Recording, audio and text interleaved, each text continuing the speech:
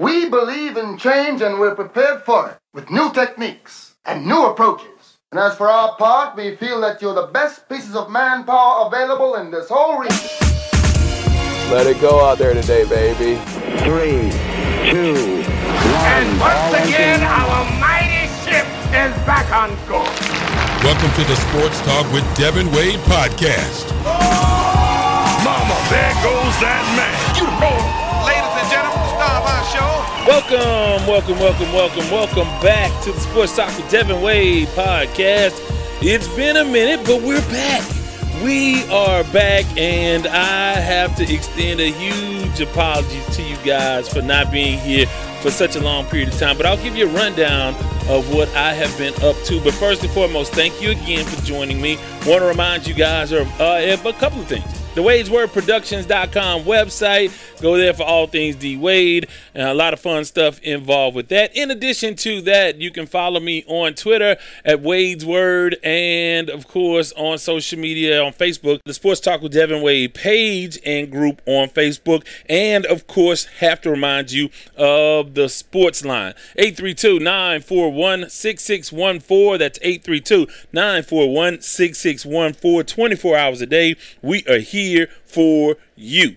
Even if I'm not doing the podcast, that line is there for you guys. So thank you so much. This time out, we are going to hear what's brand new with me. In addition to that, some headlines. We are going to get into some We the People, where I hear from you guys and hear some comments from you guys.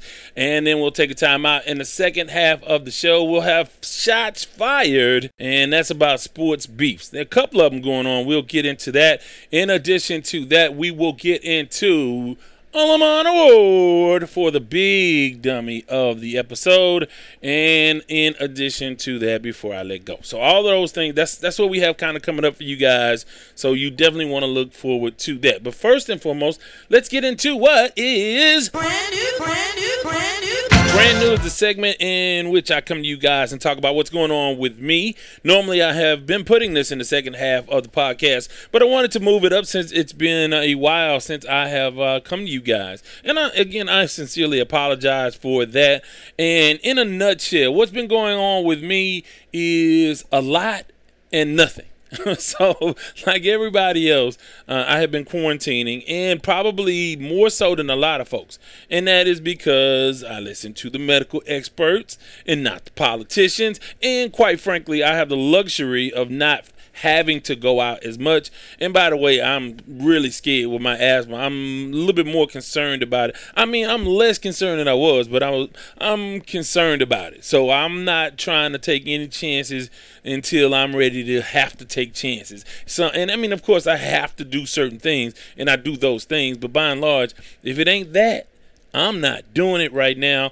Although I gave you guys, I said this on the airwaves. I don't know if I said it on the podcast. I'll give you guys till June 1st, and we'll see where we are. It seems like in the greater Houston area, we are at a plateau, creeping up slightly, from what I can tell from the numbers day in and day out. But beyond that, there hasn't been a lot going on in sports other than a lot of hypotheticals, a lot of what are we going to do, when are we going to do it. There's some NFL stuff. I mean, it's been a lot of nonsense going on with sports conversations because there's just nothing to talk about. I mean, of course, we can get into The Last Dance, a tremendous documentary, the highest rated documentary ever. They had such a captive audience, and it meant so much to so many people. I think ESPN really lucked out with the Last Dance documentary. But we'll get into that a little bit more. A lot of what is Dak going to get paid? Is he going to get signed? All of that kind of stuff. I mean, of course, Andy Dalton signed. I mean, a lot of things have taken place, especially in football, and we have seen the return of NASCAR. So I did not really see the need to come to you guys a whole lot because, quite frankly, I haven't been digesting sports to the same levels. Now, I've been doing sports talk on KTSU here in Houston every week. And again, a lot of that is not very uplifting conversation because it's a lot of how are we going to actually pull this off? Are we going to have games with fans? Are we not going to have games with fans? Are we going to have football? When are they going to start football? All of those things are this is a hard forum to have those discussions in. You can't have, this is not the forum for those kinds of discussions. And because, again, a lot of it is about, do you feel safe to come out, and are you going to frequent this? And we see that this is sort of a very flowing kind of, thing here with people's attitudes towards it. Very fluid, where, on some respects, people are really ready to get out and other people are not. The trend is leading towards people wanting to get out more, and I understand it. It's summertime now. Memorial Day weekend is upon us, so I get it. But for me, I have been doing some fun stuff. I've been writing a lot more for the stage, for theater. If you don't know, I wrote a book back in 2000. I produced a play of my works in 2014. I write quite a bit. I write small pieces, shorts. I've directed. I've done a lot of things. So I've been writing, and I've been doing these audio shorts, these little audio plays with some tremendous actors in the greater Houston area. And essentially what I'm doing is I'm writing telephone conversations. We're recording those. They're scenarios and theatrical in nature. But again, I've been putting those on YouTube. So Mr. Dev Dub, look for Quarantine Conversations. That's what you need to look for. Quarantine Conversations. And that's the name of the series of shorts. So I've been doing that. Been reading more. Been chefing. I don't know if you've seen my Instagram, DWade909. Been cooking a lot. And just been wasting a lot of time. I need this kind of time to decompress and kind of let my creative juices flow. But at the same time, this is not the vacation that you take advantage of, like people say, this is a great time. It's a tough time because there are a lot of uncertainties. There's a lot of people around us that are suffering. There are a lot of limitations on what we can do. I tried to order, I'm going to probably leave the gym, and I tried to order some weights, and you can't get any weights right now unless you're going to spend $1,000. I ain't doing that right now. So, while I have taken advantage of the time, I don't think there is a requirement that, you have to spend every day making your life, the next stage of your life bigger and better. If you have that energy and you want to do that, do that. If you need to chill and decompress and zone out, do that. Whatever makes you happy, whatever makes you healthy. That's what I say about that. But yeah, in short, I've been doing some stuff other than sports stuff.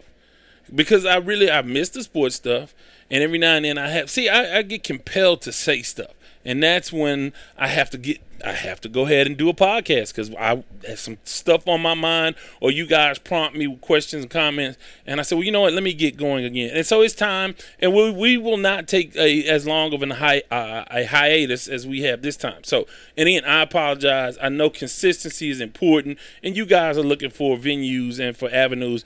We have a large audience, and I have not fed you guys, and I certainly apologize for that, and won't happen again. So, with that, let's get into some headlines. In headlines, the reality is this thing is about to get going. Things are about to get rolling. Teams, leagues, and really entities all over the sports world are looking for ways to get started in the safest possible way. But the key word is getting started. The key phrase is getting started. They're going to do it. It boils down to, in reality, it boils down to money. It's just all about money. And I think we realize a couple of things have dawned on me as it pertains to especially college sports. There's a report out that said that the Big Five conferences would lose $4 billion if there was no football season. $4 billion. Now, that's just not money that's self-contained in the world of athletics for these universities. A lot of schools need that money to fund other things on their campus, to research and have other academic endeavors. It certainly pays for a lot of scholarships for other student athletes, and it just does a lot to keep universities going. And I think when you think about it from that standpoint, you think, okay, it really is an opportunity here for players, student athletes to say, okay, now we want a piece of the pie. We want money. If you are going to put us in a position now, they're going to do it. It's going to happen. I don't care what parameters they put around it. It is going to happen. But I think this is an opportunity to say, hey, we need a bigger piece. We need some money. We need some money out of this deal. It's unfortunate that, it's fortunate that sports are this huge and this popular. Some people say, oh, it's a sad state of affairs in society that sports play this big a role. But the reality is it does. Sports do play a bigger part in the functioning of our society than I think we really realized before this pandemic. And so we've seen the world over how important sports are economically and from a morale standpoint and an outlet. People need an outlet, and not having these outlets have been huge. And I think when you talk about losing $4 billion for the Power 5 conferences, if you don't have a season, there's room in there to compensate these student athletes because these guys are putting their lives online, and it's worth more than the scholarship that they're getting. Because you have people in the band. You have cross-country runners that are not going to produce a dime for the university that get free educations. There are people with all kind of academic scholarships. And I understand it's academics first, and yeah, they're getting a free education. But again, a lot of times these guys are not really, it's a lot of attachments to this scholarship. And so I think, but here's the problem. This is why it won't happen. Because if you're an 18-year-old, first of all, your concern is not to take a stand to make money for yourself. You are dreaming about going to the NFL or going to the shiny new locker room and having your name in all sorts of newspapers and 100,000 people every Saturday yelling your name and knowing who you are. So you're not thinking about that in the grand scheme of things. And if you do, the litigation will be tied up that your whole entire football career will be over before any of these things run its course through the courts of law. So it won't happen because of timing. But again, we saw Northwestern tried to unionize. That didn't go anywhere, and that was shot down. And you've seen other guys here and there try to make a stand. But it's just not going to happen. At that crucial time, it's just not going to happen. You only have 4 years. And for a lot of guys, you only got 1-2 seasons to actually be on the playing field. So are you going to sacrifice that for the greater good? And a lot of kids, 17, 18-year-olds, are not thinking about that. And by the time you're 20, 21, you're ready to go to the league or move on with your life or whatever. But it's a huge deal. It's going to happen. How is it going to happen? I don't know. Because there's so many questions if you want to do it right. In the end, are they going to do it right? Or are they going to do it with the pretense of doing it right? Because to do it right, think about what you have to do. Let's not even involve the fans yet. But to do this right, what do you have to do? What do you have to do? You have to test the players. You have to quarantine the players. And you will have to find safe ways to travel to play against another. So you're taking 100 guys, or let's say 75 guys that'll travel or whatever, or suit up. But you're talking about between 75 and 100 guys in your program. Whatever the number is, it's a large number of student athletes. Redshirt guys, guys injured, walk-ons, all of those, scholarship athletes, all of these people. You'd have to test all of these guys constantly. Monitor these guys so they can't move around. And if they do move around and get it, what do you do then? Obviously the kid has to be quarantined for 14 days. Now, do you quarantine all the people on the team that have been exposed to this guy? And in that case, what do you do? Do you postpone games? Do you forfeit games? What do you do? What happens if a guy tests positive the day after a game and he was asymptomatic but played in a game? What's the turnaround time on the test? Who's going to pay for those tests? Who's going to monitor the programs to make sure they're doing adequate testing? So these are the questions that you have to face before you even talk about having fans in the stands. Now, you had Ohio State talk about, we can get between 20 and 50,000 people in a venue for a football game. That's insane. How are you going to do that?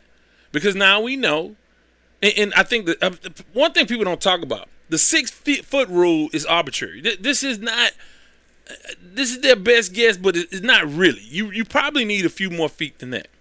And they said that loud sort of oratory outbursts like cheering like yelling, like talking loud for a long period of time, it projects into the air and carries the disease, the particles that come from the moisture that comes from the spittle, the the particles that come from your mouth spread wide if you talk loud, if you open your mouth and cheer or do any of those things. And what do you think you're gonna do in a stadium?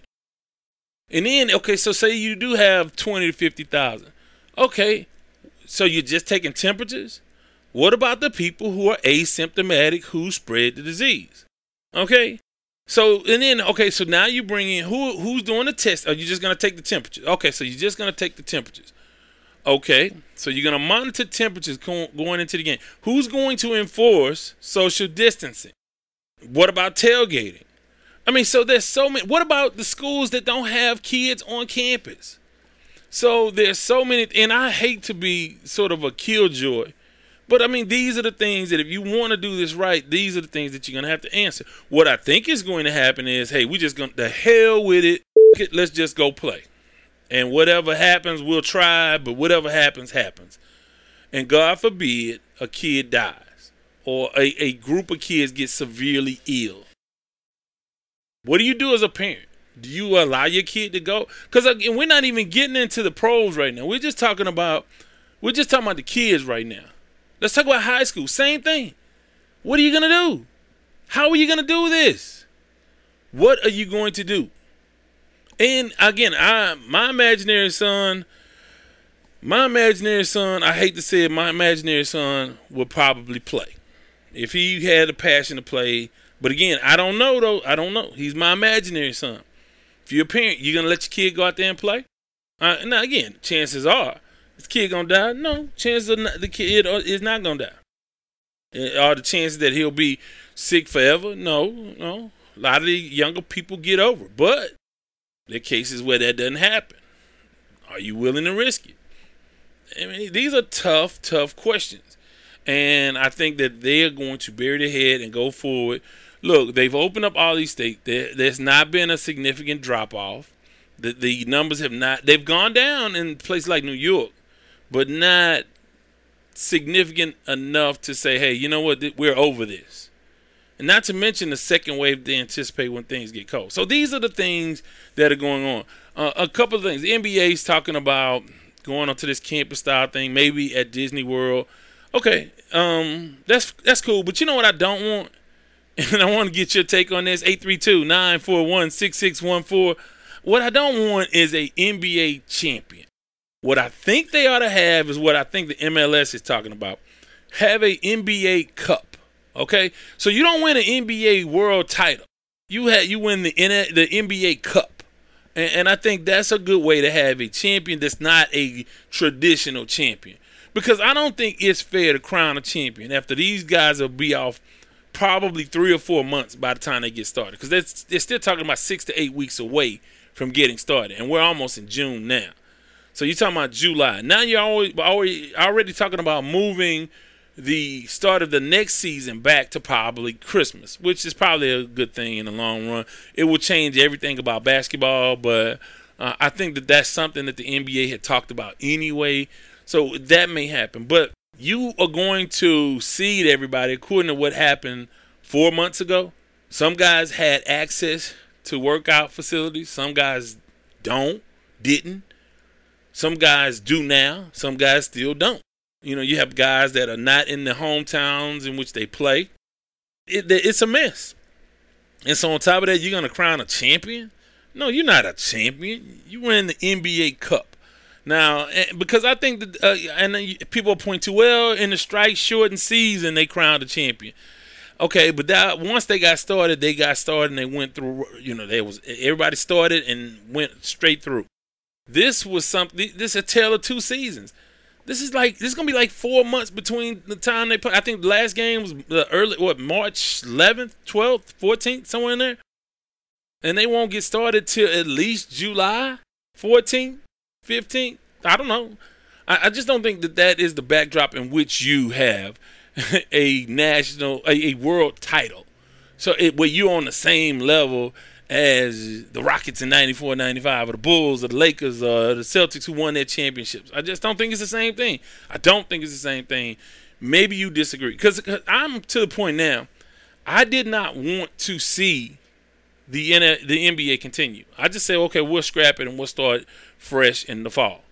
But the guys started missing money. Guys wanted to play, and guys, they're going to play because they're going to get paid. So that's going on. Also, when you talk about Major League Baseball, they're trying to work through their rules to see how they're going to move forward. But even then, what do? Sequester the guys? I just don't know. There's no way in football, for sure. No way in football, no way in basketball to separate. And then what happens the next time a Rudy Gobert gets COVID? Shut the whole team down, shut the whole league down. What do you do? It's a nightmare.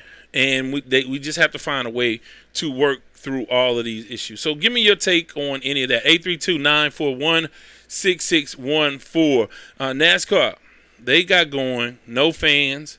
And I saw soccer overseas. Oh, I did see with 3 Premier League guys tested positive already.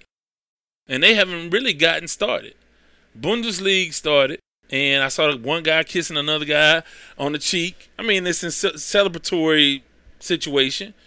But still, that's not social distancing. You know, they're telling guys no high fives, no hugs. That's not going to happen in real life. I don't know, man. I did watch NASCAR because it was the only show in town. I don't really care much about the golf. I guess if nothing else is on, I'll watch golf. I have watched a lot of old sports stuff. Not as much as some people, but I've watched some old stuff. I've done that. So what do you think about any of that? Baseball, football, basketball. 832-941-6614. Has some passings in the world of sports. When you talk about the Toy Cannon, passed away. Bob Watson, the Bull for the Houston Astros. Both those former Houston Astros passed away. And I said this on Twitter. My first group of Astros that I remember really knowing all of them and rooting for, Bob Watson was the first baseman on that team. That's J.R. Richard, Joe Sambito, Jose Cruz, Cesar Cedeno, Enos Cabell. Let's see, our Howe was on the team, who actually recovered from COVID. He was in ICU, but he's better. But yeah, that first group of Astros with the rainbow orange uniforms, those are my guys. Terry Poole, Rafael Landestroy, Joaquin Andahart, Alan Ashby. So if you are from the Houston area, you know some of those names if you're of a certain age. So those were my teams. The group that appeared in the Bad News Bears. How about that? You go back and look at the cameo by the Houston Astros in the Astrodome. Actually, that was Bad News Bears 2. So it was in the sequel. Also, Phyllis George. Phyllis George was on, I don't know what the name of the show was, CBS or whatever, the football pregame show of the 70s. She was also a Miss America from Texas. Beautiful, beautiful lady. And, boy, she added, for the first one to add eye candy to sports programming. It changed the world because after her it was Jane Kennedy, and then all of a sudden we saw a stretch in there where you had all of these, you added these really, really attractive ladies. Now I think of course we've evolved and gotten past that and to just judge a woman based on her credibility to do the job. In some cases, although you still see some people who get big paydays and they get a lot of love because they get a lot of ratings because certain segments of society deem them attractive. We see that a lot. But Phyllis George was the first one. But I mean, again, it was Jimmy the Greek, Herb Cross, Brett Musburger, Phyllis George. Those were the ones. And then she was replaced by Jane Kennedy. But a beautiful lady. And because I grew up, but again, that was the earliest stages of me really following football. And she was one of the people who did that. And then, of course, today we lose Jerry Sloan, coach of the Utah Jazz. Very familiar with how tough this guy was and what he did. I think it was Frank Layden he replaced in Utah, but was there forever and ever and ever. And just a great coach, tough guy as a player. I don't remember his playing days, but they said he was a tough SOB. But he had dementia and Parkinson's, and he had been sick the last few years, so he passed away. So with that, let's go to a segment that we call We the People. Time for We the People.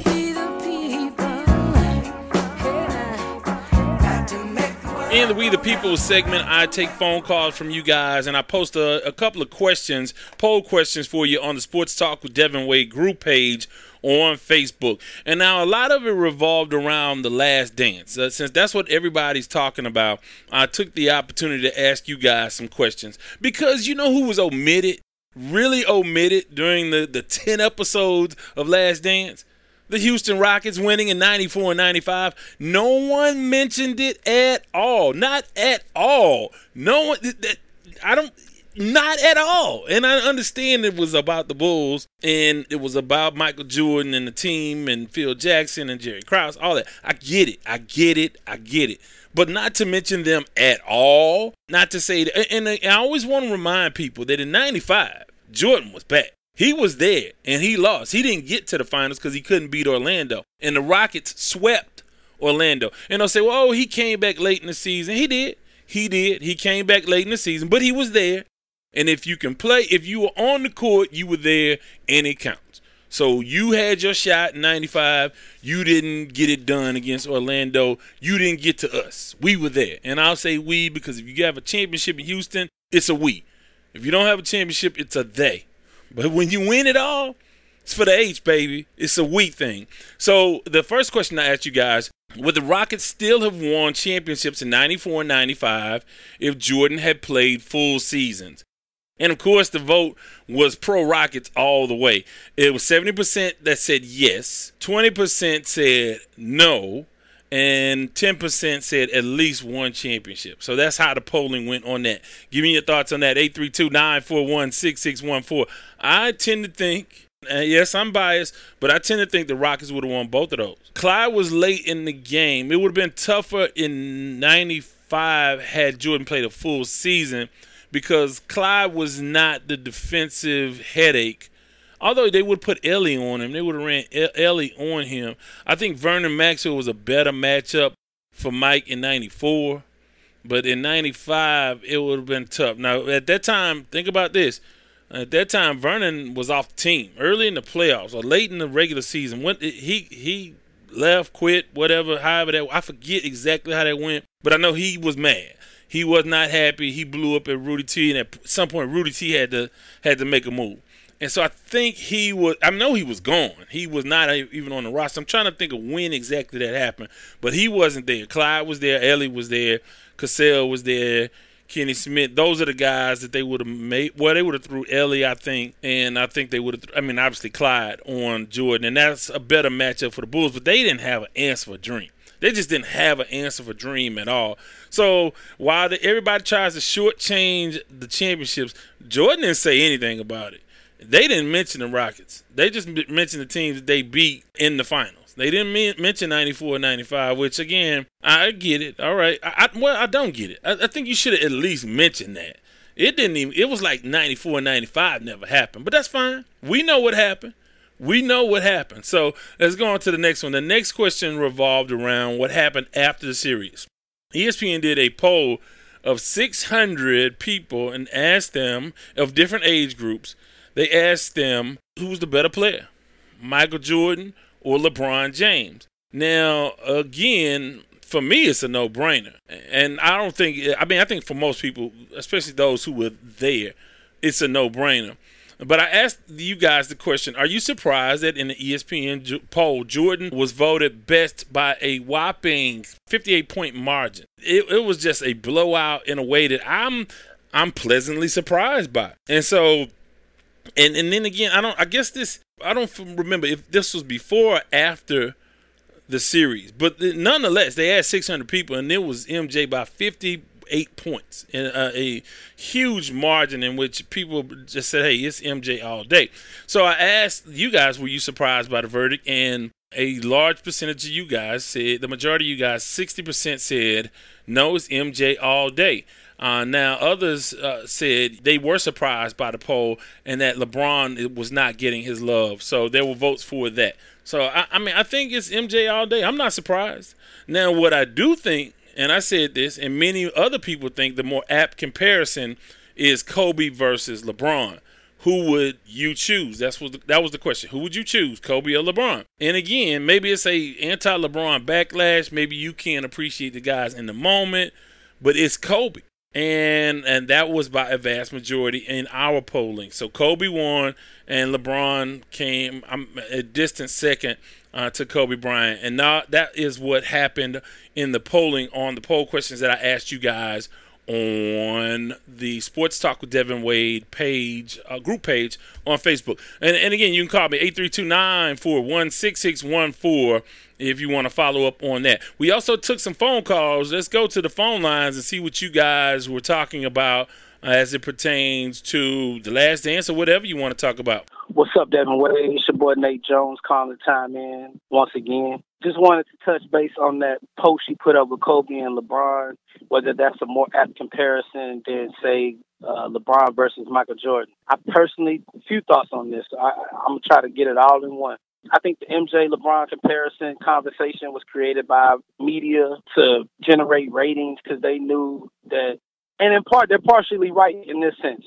Every generation want to have their own GOAT. I mean, if you go back, it's old schoolers that say Oscar Robertson was the best. You got old schoolers that say Kareem was the best. You got old schoolers that say Russell, Jordan, Bird, Magic, online. You know what I'm saying? Respectively speaking. So I understand, we always try to find that new GOAT. I understand it. But the reality is, I think the most apt comparison for LeBron James, because I think this question is mostly about LeBron James, in my opinion, because he's hot right now, is Larry Bird. He played the same position as LeBron. They were both small forwards. They both scored a lot. They both rebounded a lot. They both assisted a lot. Won MVPs, Finals MVPs. They both got 3 championships. So, I mean, they close to each other on that note. They tied, actually. So, I mean, I just think that the only clip, people overrate, in my opinion, athleticism. And so that's why people automatically off rip going to dismiss that comparison. They're like, oh, man, LeBron's a better athlete. This ain't even no comparison.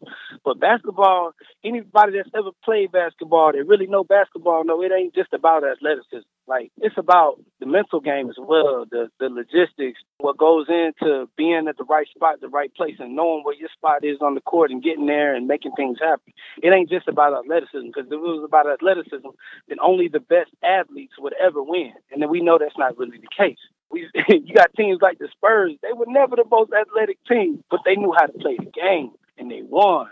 And they would beat more athletic teams. So, I think the most apt comparison is not necessarily LeBron versus Kobe or MJ. I think it's Larry Bird. And if you were to compare LeBron and Kobe, I think they're just two different styles. They were asked to do 2 different things in 2 different systems. LeBron is an on the ball guy. He gotta have the ball. There is really no off the ball with LeBron.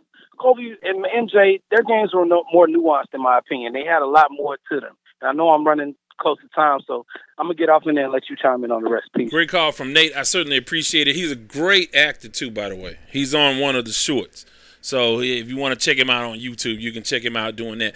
You know what? He brings up something you rarely hear in sports arguments. You talk about nuance and really going next level and sort of thinking about this. And I think, when I compare guys, and you're talking about the elite of the elite of the elite, okay? You're talking about the greatest of all time. The thing that I look at, and the reason why I would pick Kobe and Jordan over LeBron, is because of that intangible.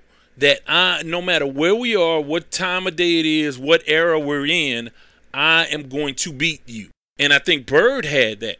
However, I think we have to give LeBron a little bit more credit for being cerebral and not just using athleticism. He does know how to put guys around him to make him successful. He knows what he needs to be successful. He builds teams. He's a quasi GM. I give him credit for his basketball acumen. I think he's a very intelligent basketball player. So from that standpoint, he does not just rely on his athleticism. So he is a thinker of the game. So, and I think his longevity is such. It's a very hard. It's not an irrational conversation. It's not. I mean, it really isn't, because Bird was the consummate winner. He made plays for his teams. The difference is, okay, so while Bird was surrounded by Hall of Famers, probably you can make an argument for a top 5 all-time team. That team, when you talk about Dennis Johnson, Hall of Famer, Robert Parrish, Hall of Famer, Kevin McHale, Hall of Famer, Bill Walton on the bench, Hall of Famer. If you encompass his early pro career in Portland and what he did in college. Danny Ainge, a quality player. You had, great coaching, but it was a tougher league then. It hadn't gone through expansion, so it was a much more difficult. And he had to go through Magic Johnson and then Isaiah Thomas, and then at the end through Bird to win championships. So, and he had to go through Moses Malone and Dr. J and Andrew Toney and Maurice Cheeks and Bobby Jones, and he had to go through the Houston Rockets. So Ralph Sampson and Olajuwon. And then before that, Moses Malone in 81. So he had a tougher road. One of the things that really erodes a lot of the conversation from LeBron is the fact that he has not beaten the quality teams to get to the championship. I mean, this has been a historically weak Eastern Conference for the majority of LeBron's time in the NBA. I mean, it just wasn't you went in towards the end of the Boston time where they were getting old. There was no really good second-best team year in and year out. There was no other Goliath in the Eastern Conference. So from that standpoint, he had an easier road. It's a tough conversation. I don't think it's an irrational, crazy conversation to have. But I would give it to LeBron for longevity and his ability to do some things on the defensive side that Bird couldn't do. So that's where I go with that one. But I think that's a very interesting argument. Want to get your thoughts on that for the next time out. 832-941-6614. What do we have next? Hey, man, this is Pernell Harvey. Talking about The Last Dance, there were 3 things that I really liked about it.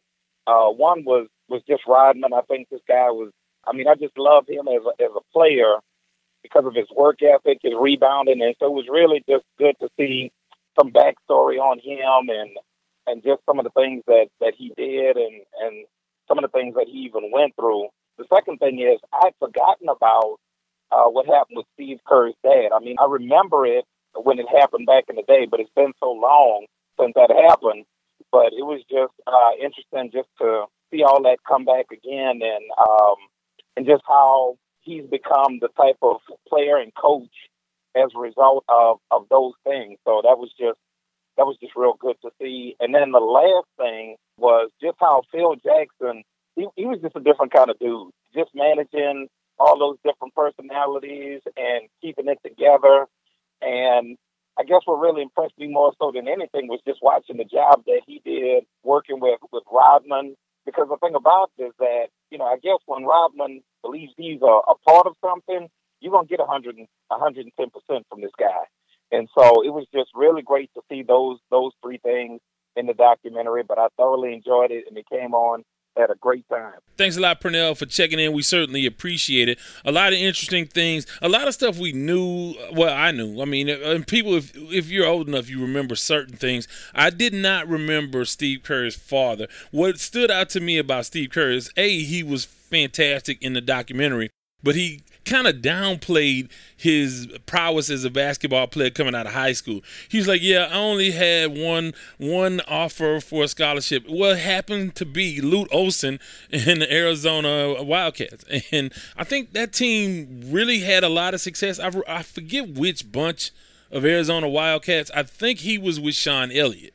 So I think that was the group that he was with. I forget the group he was with, but Arizona had already been a well-established, if not elite, program under Lute Olson. So he kind of downplayed that part. But it does give you insight into the things that make him such a great coach now, especially probably what he learned from Phil Jackson. Phil Jackson, of course, it's easy in a way to have so much talent and win, but it is hard to manage those types of personalities, get those guys to buy in, and I think it takes a unique person to handle that. I think as a coach, you think authority first, like I'm the leader. And it takes a great leader, and we see this more with these younger coaches, and not so much with the generation that Phil came from, but you see it with Kurt, and you see it even with like Andy Reid and a few other. I mean, you see there are exceptions. Pete Carroll in Seattle, where guys will allow their players to be to be themselves, do what they do. And if I think Pete Carroll is a very similar kind of coach in that way. He'll let guys be themselves and do the sort of the outlandish stuff that they need to do, as long as it doesn't take away from the team performance. And the other thing he talked about was Rodman. There's a 30 for 30 that you should check out on Dennis Rodman, but a very complex character, and he really kind of evolved. And I can tell you, even as good as he was on the Detroit Pistons, that team was so stacked. He probably, if you would have asked a man on the street to name the Pistons in that day, during the bad boy era, he probably would have been the 7th or 8th guy you would have named, because you would have went Isaiah Dumars, Vinnie Johnson, John Sally, Rick Mahorn. I mean, you would have went through all of those guys before you got to Mark Aguirre, before you got to Rodman. But Rodman is a complex person. You just hope that he gets the sort of help and support that he needs, because even in the 30 for 30, very emotional, trouble kind of situation as a parent. A lot going on with Dennis Rodman. But let's see what we have next. Hey, Devin, this is EL. I was just calling to give my take on the Jordan series. Man, I was born in '93, so to be honest, I didn't really, grow up watching Jordan too much. But my biggest takeaway from the documentary, ever since I can remember, it's always been, I want to be like Mike, and basically Jordan's the GOAT, and they always had him on this pedestal, which I get. The championships speak for themselves. Of course, growing up, I could never afford his shoes, but always wanted a pair. But just watching the documentary, I could see that, not to get too philosophical, but I just really wish people could appreciate stars while they were still shining. And, back then it seems like people just hated on him so much. Going after a millionaire's slight gambling here and there right after his father died, I just thought was a low blow. And I just really have a greater appreciation for, guys like LeBron, guys like Steph, who have to play in this media-driven era with social media and just everybody in your business all the time. And, I just think we need to appreciate all these players a little bit more, man. As always, we appreciate you checking in, EL. Let me say this about Jordan. Jordan was loved. Jordan was really, really loved. In retrospect, when you look at all of those things, they add up. But day in and day out, the love for Jordan was there. You have to understand that, you had ESPN 24 hours a day. You didn't have, it wasn't the same as it is now.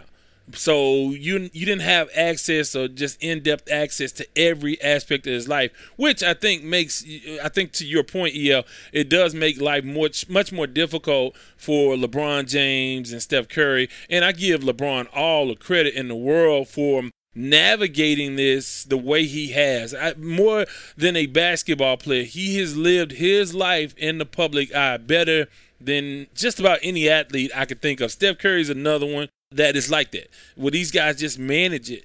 But you think about it, LeBron has done it longer than anybody else, because he started when he was in the 8th grade. So I'll give him credit for that. But Jordan was loved, and I think Magic Johnson may have been in that category of most loved players during that era. I know Magic was super, super loved. Everybody loved Magic, and even the people who, I was a Boston Celtics fan, so I didn't like the Lakers, but you couldn't hate on Magic. He was just such an infectious personality. You just liked Magic Johnson. I think Jordan, of course, anybody, when you win that much for that long. For me, of course, as a Houstonian and a Rockets fan, we wanted to beat those guys, so it wasn't like a hate thing. I will say this, I think the hate is kind of mischaracterized.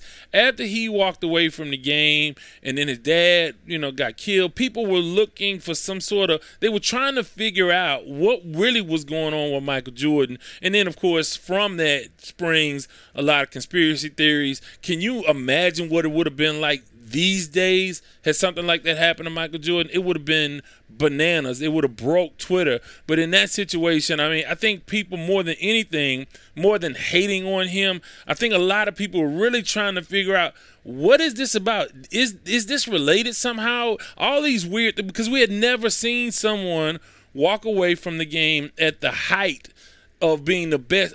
Jim Brown did it in the 60s, but it wasn't the same. When Jordan, for him to walk away when he did, still in his prime, people were looking for answers, and they could not figure out why he would do this. And then, of course, something tragic like that happens, and you try to figure out, okay, well, what's really going on here? Is this somehow related? I never thought so, and I didn't think that those conspiracy theories really had legs. But, of course, people just were looking for answers. Of course, you had that element of people who are just haters in that mix. But I think more than anything, Jordan was really, really loved, much more so than LeBron, much more so than even Kobe, and much more than Shaq and those guys. Jordan was beloved, and, even his adversaries just had to respect, how great he was. We have one more call. What do we have here? Devin Wade, what up? It's Nate Jones. Just calling the time in some more on this Last Dance. I just want to get down to the nitty gritty. What we talking about with this pizza story? Like, I consider myself a fairly thoughtful, logical, practical individual. That's the mindset in which I use to pretty much approach all things. And I just don't know, man. Like, so they ordered the pizza. I assume they didn't put it in Michael Jordan's name. I assume they were smart enough to order it under one of their names, or, some fictitious made-up name like Devin Wade or something, Something they ain't going to recognize, right? And then, so since when do pizza man come all the way to your hotel room door? Like, especially if you Michael Jordan, like, do you really believe 5 guys walked into this hotel with a pizza, took the elevator all the way up to Michael Jordan's room in the penthouse where he playing the piano and shit, and then come to the door with a box of pizza, and his trainer and his security people was like, all right, this is legit. Let me serve Michael this. Like, and I know Michael was probably like, man, that, I'm hungry. Excuse my language, but it was probably worse than that. I'm sure he was like, F that, you mother, just give me something to eat. You know how Michael talk to people. And so, I know understand the man was probably hangry, but ain't no way in hell. His trainer said it. I didn't feel good about this. I don't feel good about this. And Mike probably cussed him out again, but damn, dog, sometimes you just don't. Look, I would have just said, the pizza ain't come, Mike. I don't know what's going on. The pizza place and closed down. We can't get you a pizza. And I'm just going to have to get yelled at. But I just don't believe the story, man. I don't believe 5 guys delivered this pizza and they just let Michael engulf this. I think something else went down. I don't know what. I would really like to know. I don't know if him and Dennis Rodman snuck out on a plane together to Vegas real quick, because they had 2 days in between them games. I don't know if they did that. And then, one thing got out of hand. Dennis Rodman made Jordan take shots. He lost the bet. And maybe he was just that hungover, man. But I don't believe the whole pizza story, dog. It just don't. I want to hear what you think about it, because you seem like a logical, practical, thoughtful individual as well. So Devin Wade, chime in. Peace. Okay, now we're talking about the flu game in Utah, Game 6, and he was exhausted and sweating and sick, and it came out of nowhere, and he didn't have residual effects the next couple of days. So he seemed to be fine after that one day. So that tells you it's probably food poisoning, and it's Utah. And Vernon Maxwell tweeted this the other day, former Houston Rockets guard, said that, hey, no, he wouldn't have eaten the pizza. He doesn't, he never ate a lot in Utah or something to that effect. I'm paraphrasing, but I think it was kind of known because they were in the Rockets division. So we were back. They were bitter rivals for the Rockets. Although, and I know the Rocket fans hated Utah, and a lot of weird things happened when our teams went to Utah. So I believe it, and I do believe the 5 guys showed up. I'm surprised that the hotel allowed that, but I believe it, and maybe it was because it was after hours, they weren't staffed. I don't know. And I believe that Mike would have eaten the pizza because all kinds of crazy things happen to him all the time. A lot of starstruck kind of stuff. But in Utah, he should have known better. And like I said, in Salt Lake City, everybody knows. They all know who's staying where. We know that here in Houston for like the finals. We knew where the Knicks were staying. We know where the major teams usually stay for the finals or for the Super Bowl or whatever. And in Utah, I'm sure, you're talking about Salt Lake City, Utah. Everybody knew everything about where everybody was. So I do believe, they knew if it wasn't Michael Jordan, it was a Chicago Bull. They knew that they was delivering to a Bull.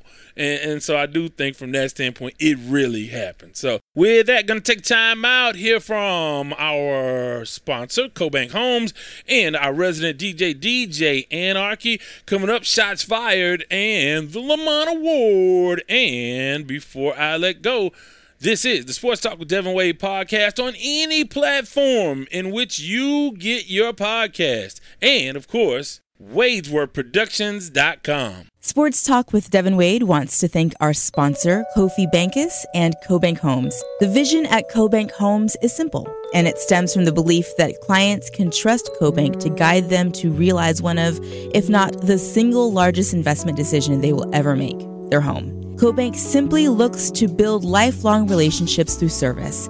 They do this by using faith, knowledge, and technology to guide clients through the process of achieving their real estate goals. Be it buying, selling, or investing in real estate, contact Kofi at 832-757-7950. That's 832-757-7950. CoBank Homes through Keller Williams. DJ Anarchy.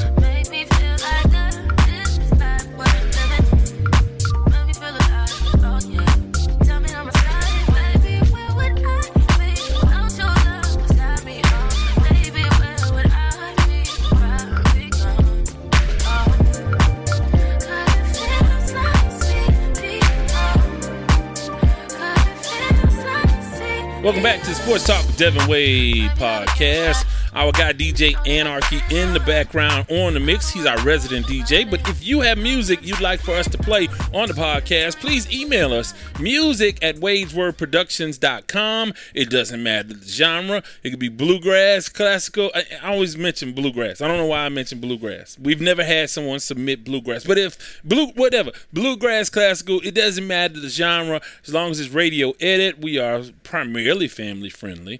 We will take mixes. If you are a DJ and you're in the mix, hey, we'll play a portion at the mix at the halfway point and a more expansive portion at the end of the show. And if you have a song, hey, if you're a new artist and you want to just have a diverse audience, a wide audience from all over the country, just submit it to us, music@wadesworthproductions.com, and we will get that on for you.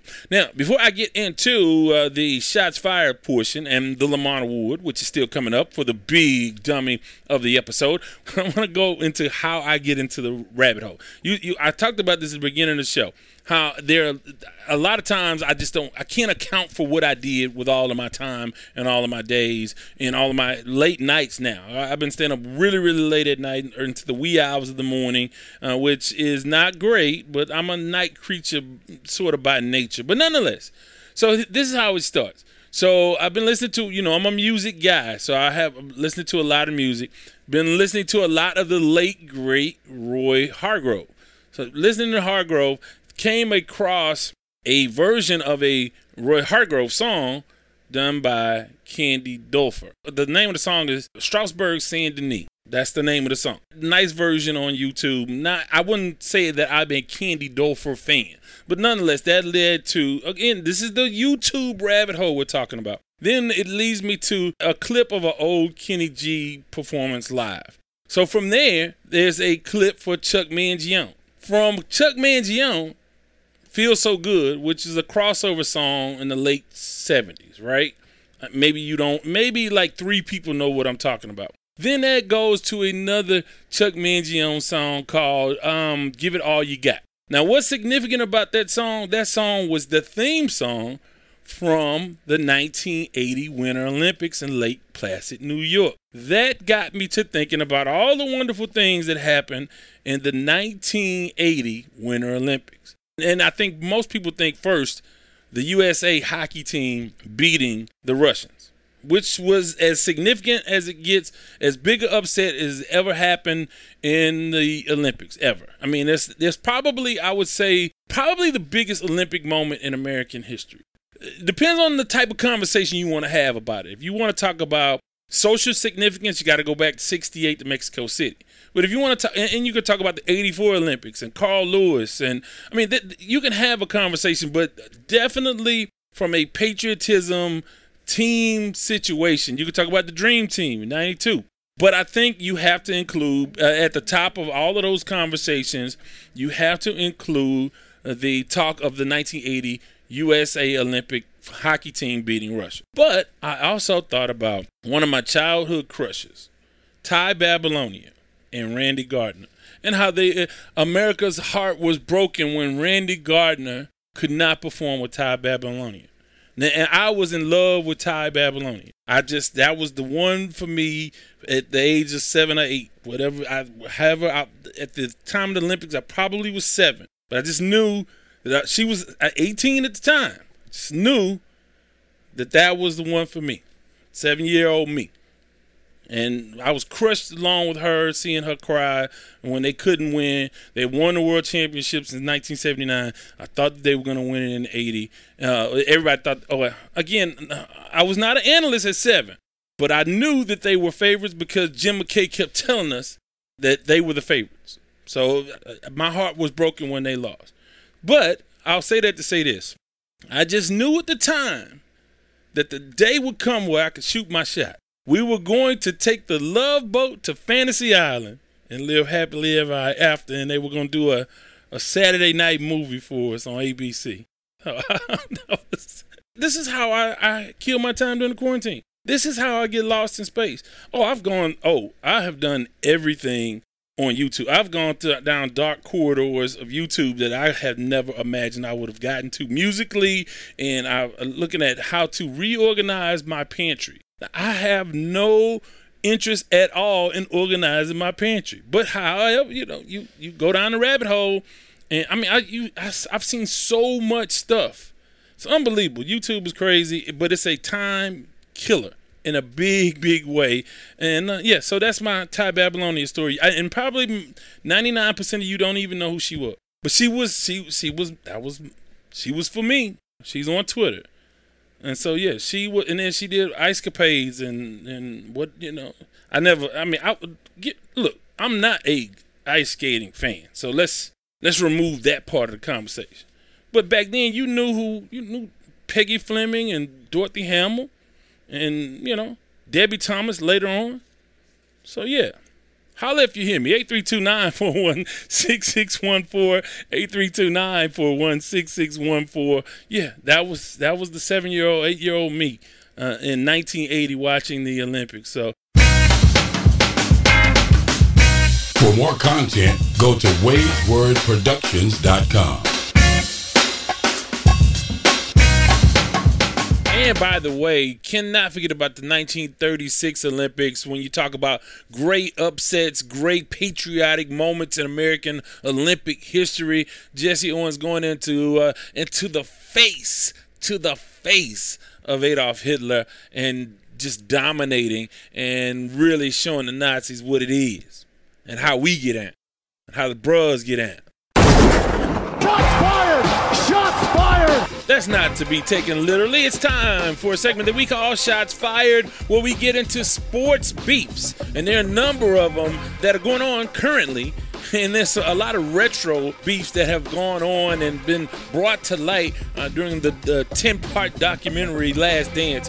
And the one I want to delve into, I want to talk about, I hate that Barkley and Jordan are beefing. I hate that. You want to see them be boys again, and you want to tell Jordan, kind of get over yourself, stop tripping, and embrace, unless it's something that we don't know. If it's just about him criticizing MJ as a GM, let it go, Mike.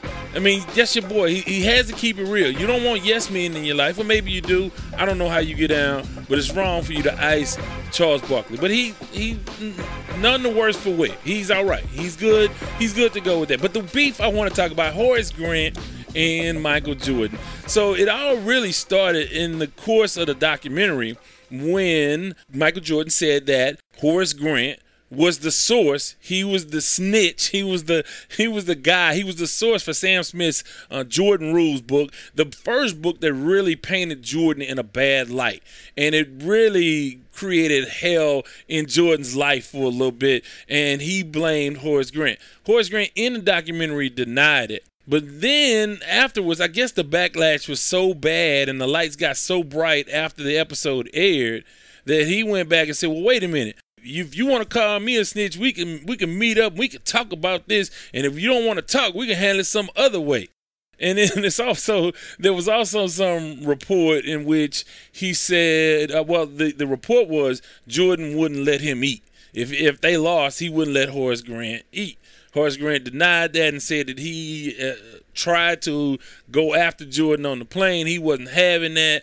Blah, blah, blah. We know that Orlando in 95 with Horace Grant beat the Bulls, and maybe that is the source of Jordan's anger or his not anger, because they don't they say that there's no real animosity there, that they kind of like each other, but this was a couple of real points of contention. But then Horace Grant goes to this, well, you're the snitch, you talked about your rookie year, all the players doing cocaine and drugs, and you just came to, and that's a snitch. Got really kind of silly, but I have to say this. Horace Grant, you cannot swing at the champ. I mean, there's no win there. No one really cares what you have to say. What Jordan said is the way people will perceive it forever. Now, whatever reason Jordan believes you were the source, he was adamant. Horace Grant was the source. No doubt about that. But nonetheless, in that beef, the winner is clearly Jordan. You can't win, Horace Grant. I mean, all you can do is deny, but don't say, I would have swung on Mike. And I said this on KTSU Sports Talk. Had you swung on Mike, your career would have been short in the NBA. David Stern would have made sure that. There wouldn't have been no Horace Grant in Orlando. He would have ended that career. Just take that L.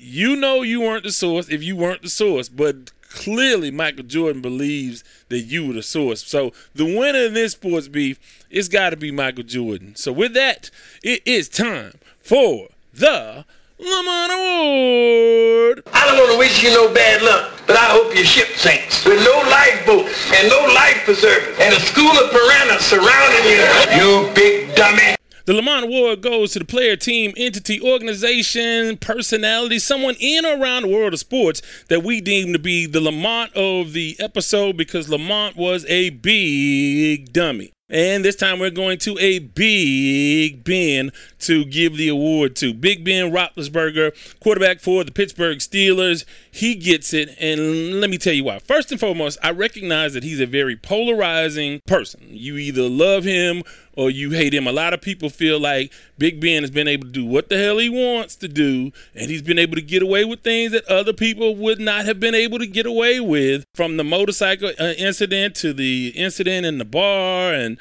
there are a lot of ugly allegations, some substantiated, some in a gray area. That's a debate for another day.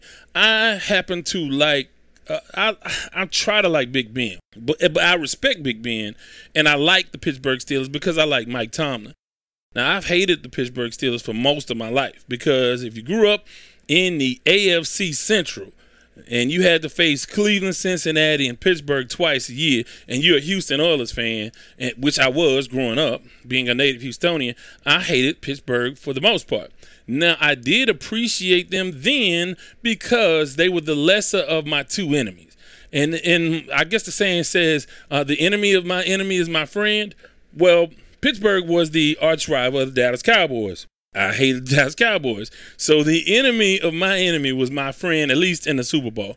So after we got robbed in the AFC Championship in 78 or 79, I mean, they went on won the Super Bowl, blah, blah, blah. The rest is history. But since then, with Mike Tomlin, I am a fan of the organization. So back during the season, I think September, early in the year, he blew out his elbow, had major elbow surgery. It ended his season and essentially ended the Pittsburgh Steelers' playoff chances. So that being said, Big Ben said then that he would not get a haircut or he wouldn't get a shave until he was able to throw the football again like an NFL quarterback. Well, earlier this week, he was able to do just that. He completed passes, working out with his receivers in a very informal workout. So in keeping his word, Big Ben went to get a haircut and a shave. The problem is this. Many counties, including Allegheny County, are in the yellow phase of reopening, which means that the barbershops and hair salons can't be open. Those establishments will be reopened once the counties move to the green phase during this coronavirus pandemic. So, again, an example of Big Ben doing what the hell he wants to do. Not even the governor of Pennsylvania was happy about it. During his daily briefing, Pennsylvania Governor Tom Wolf criticized Roethlisberger's recent trip to Norman's Cutting Edge to get a haircut and a beard trim. And so essentially he said, my concern is just a general concern. Anybody who puts himself or herself into harm's way is something that I think we have to try to avoid. Now, and again, this goes back to something I was talking about. This is different. You know, individual rights, you have the right to do whatever the hell you want to do. Bully for you, rah, sis, boom, bah, you do what you do. But the problem with the coronavirus is that while you may get it and you may get sick and recover really quickly, you also expose other people, knowingly or unknowingly, to this virus. And you put other people in danger. So again, it's just not a good look. It's for a guy who is a polarizing figure.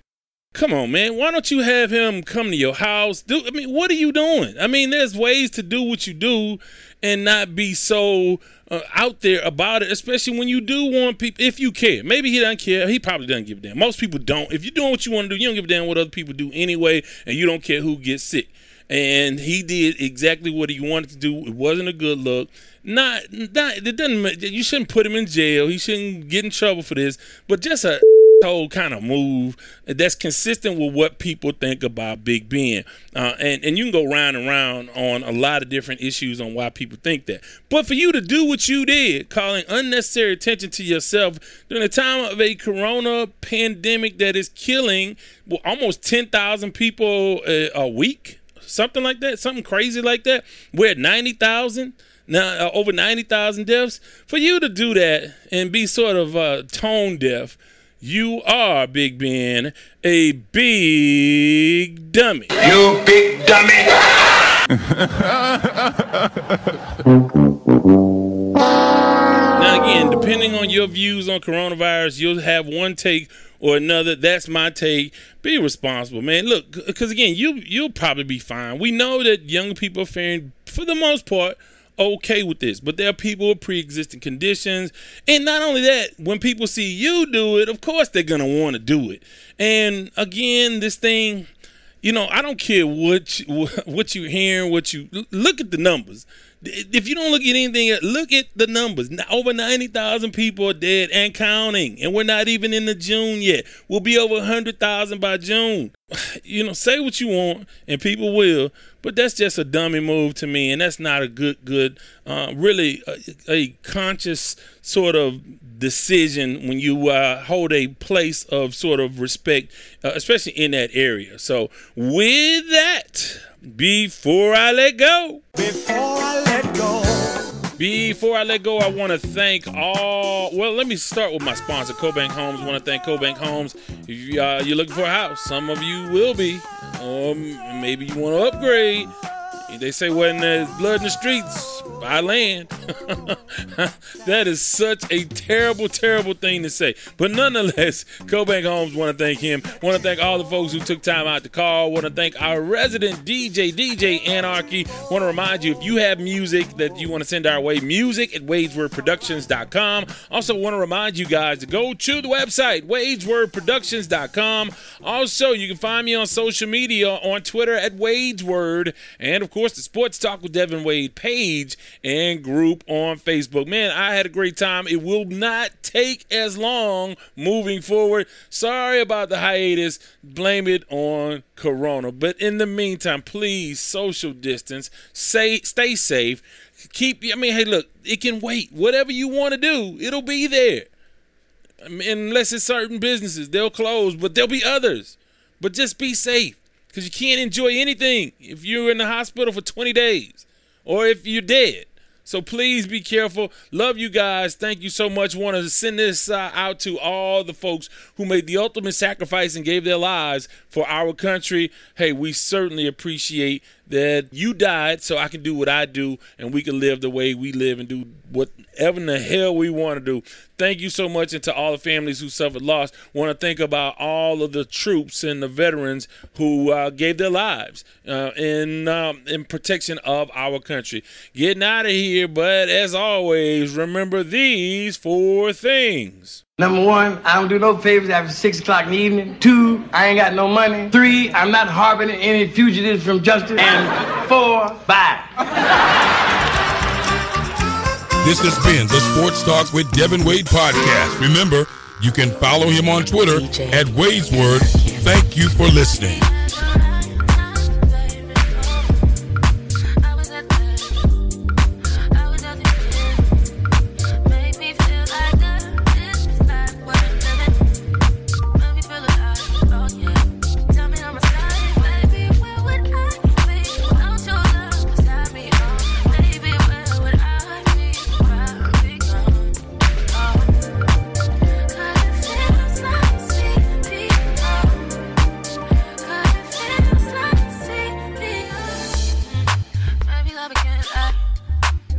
I can stand you up.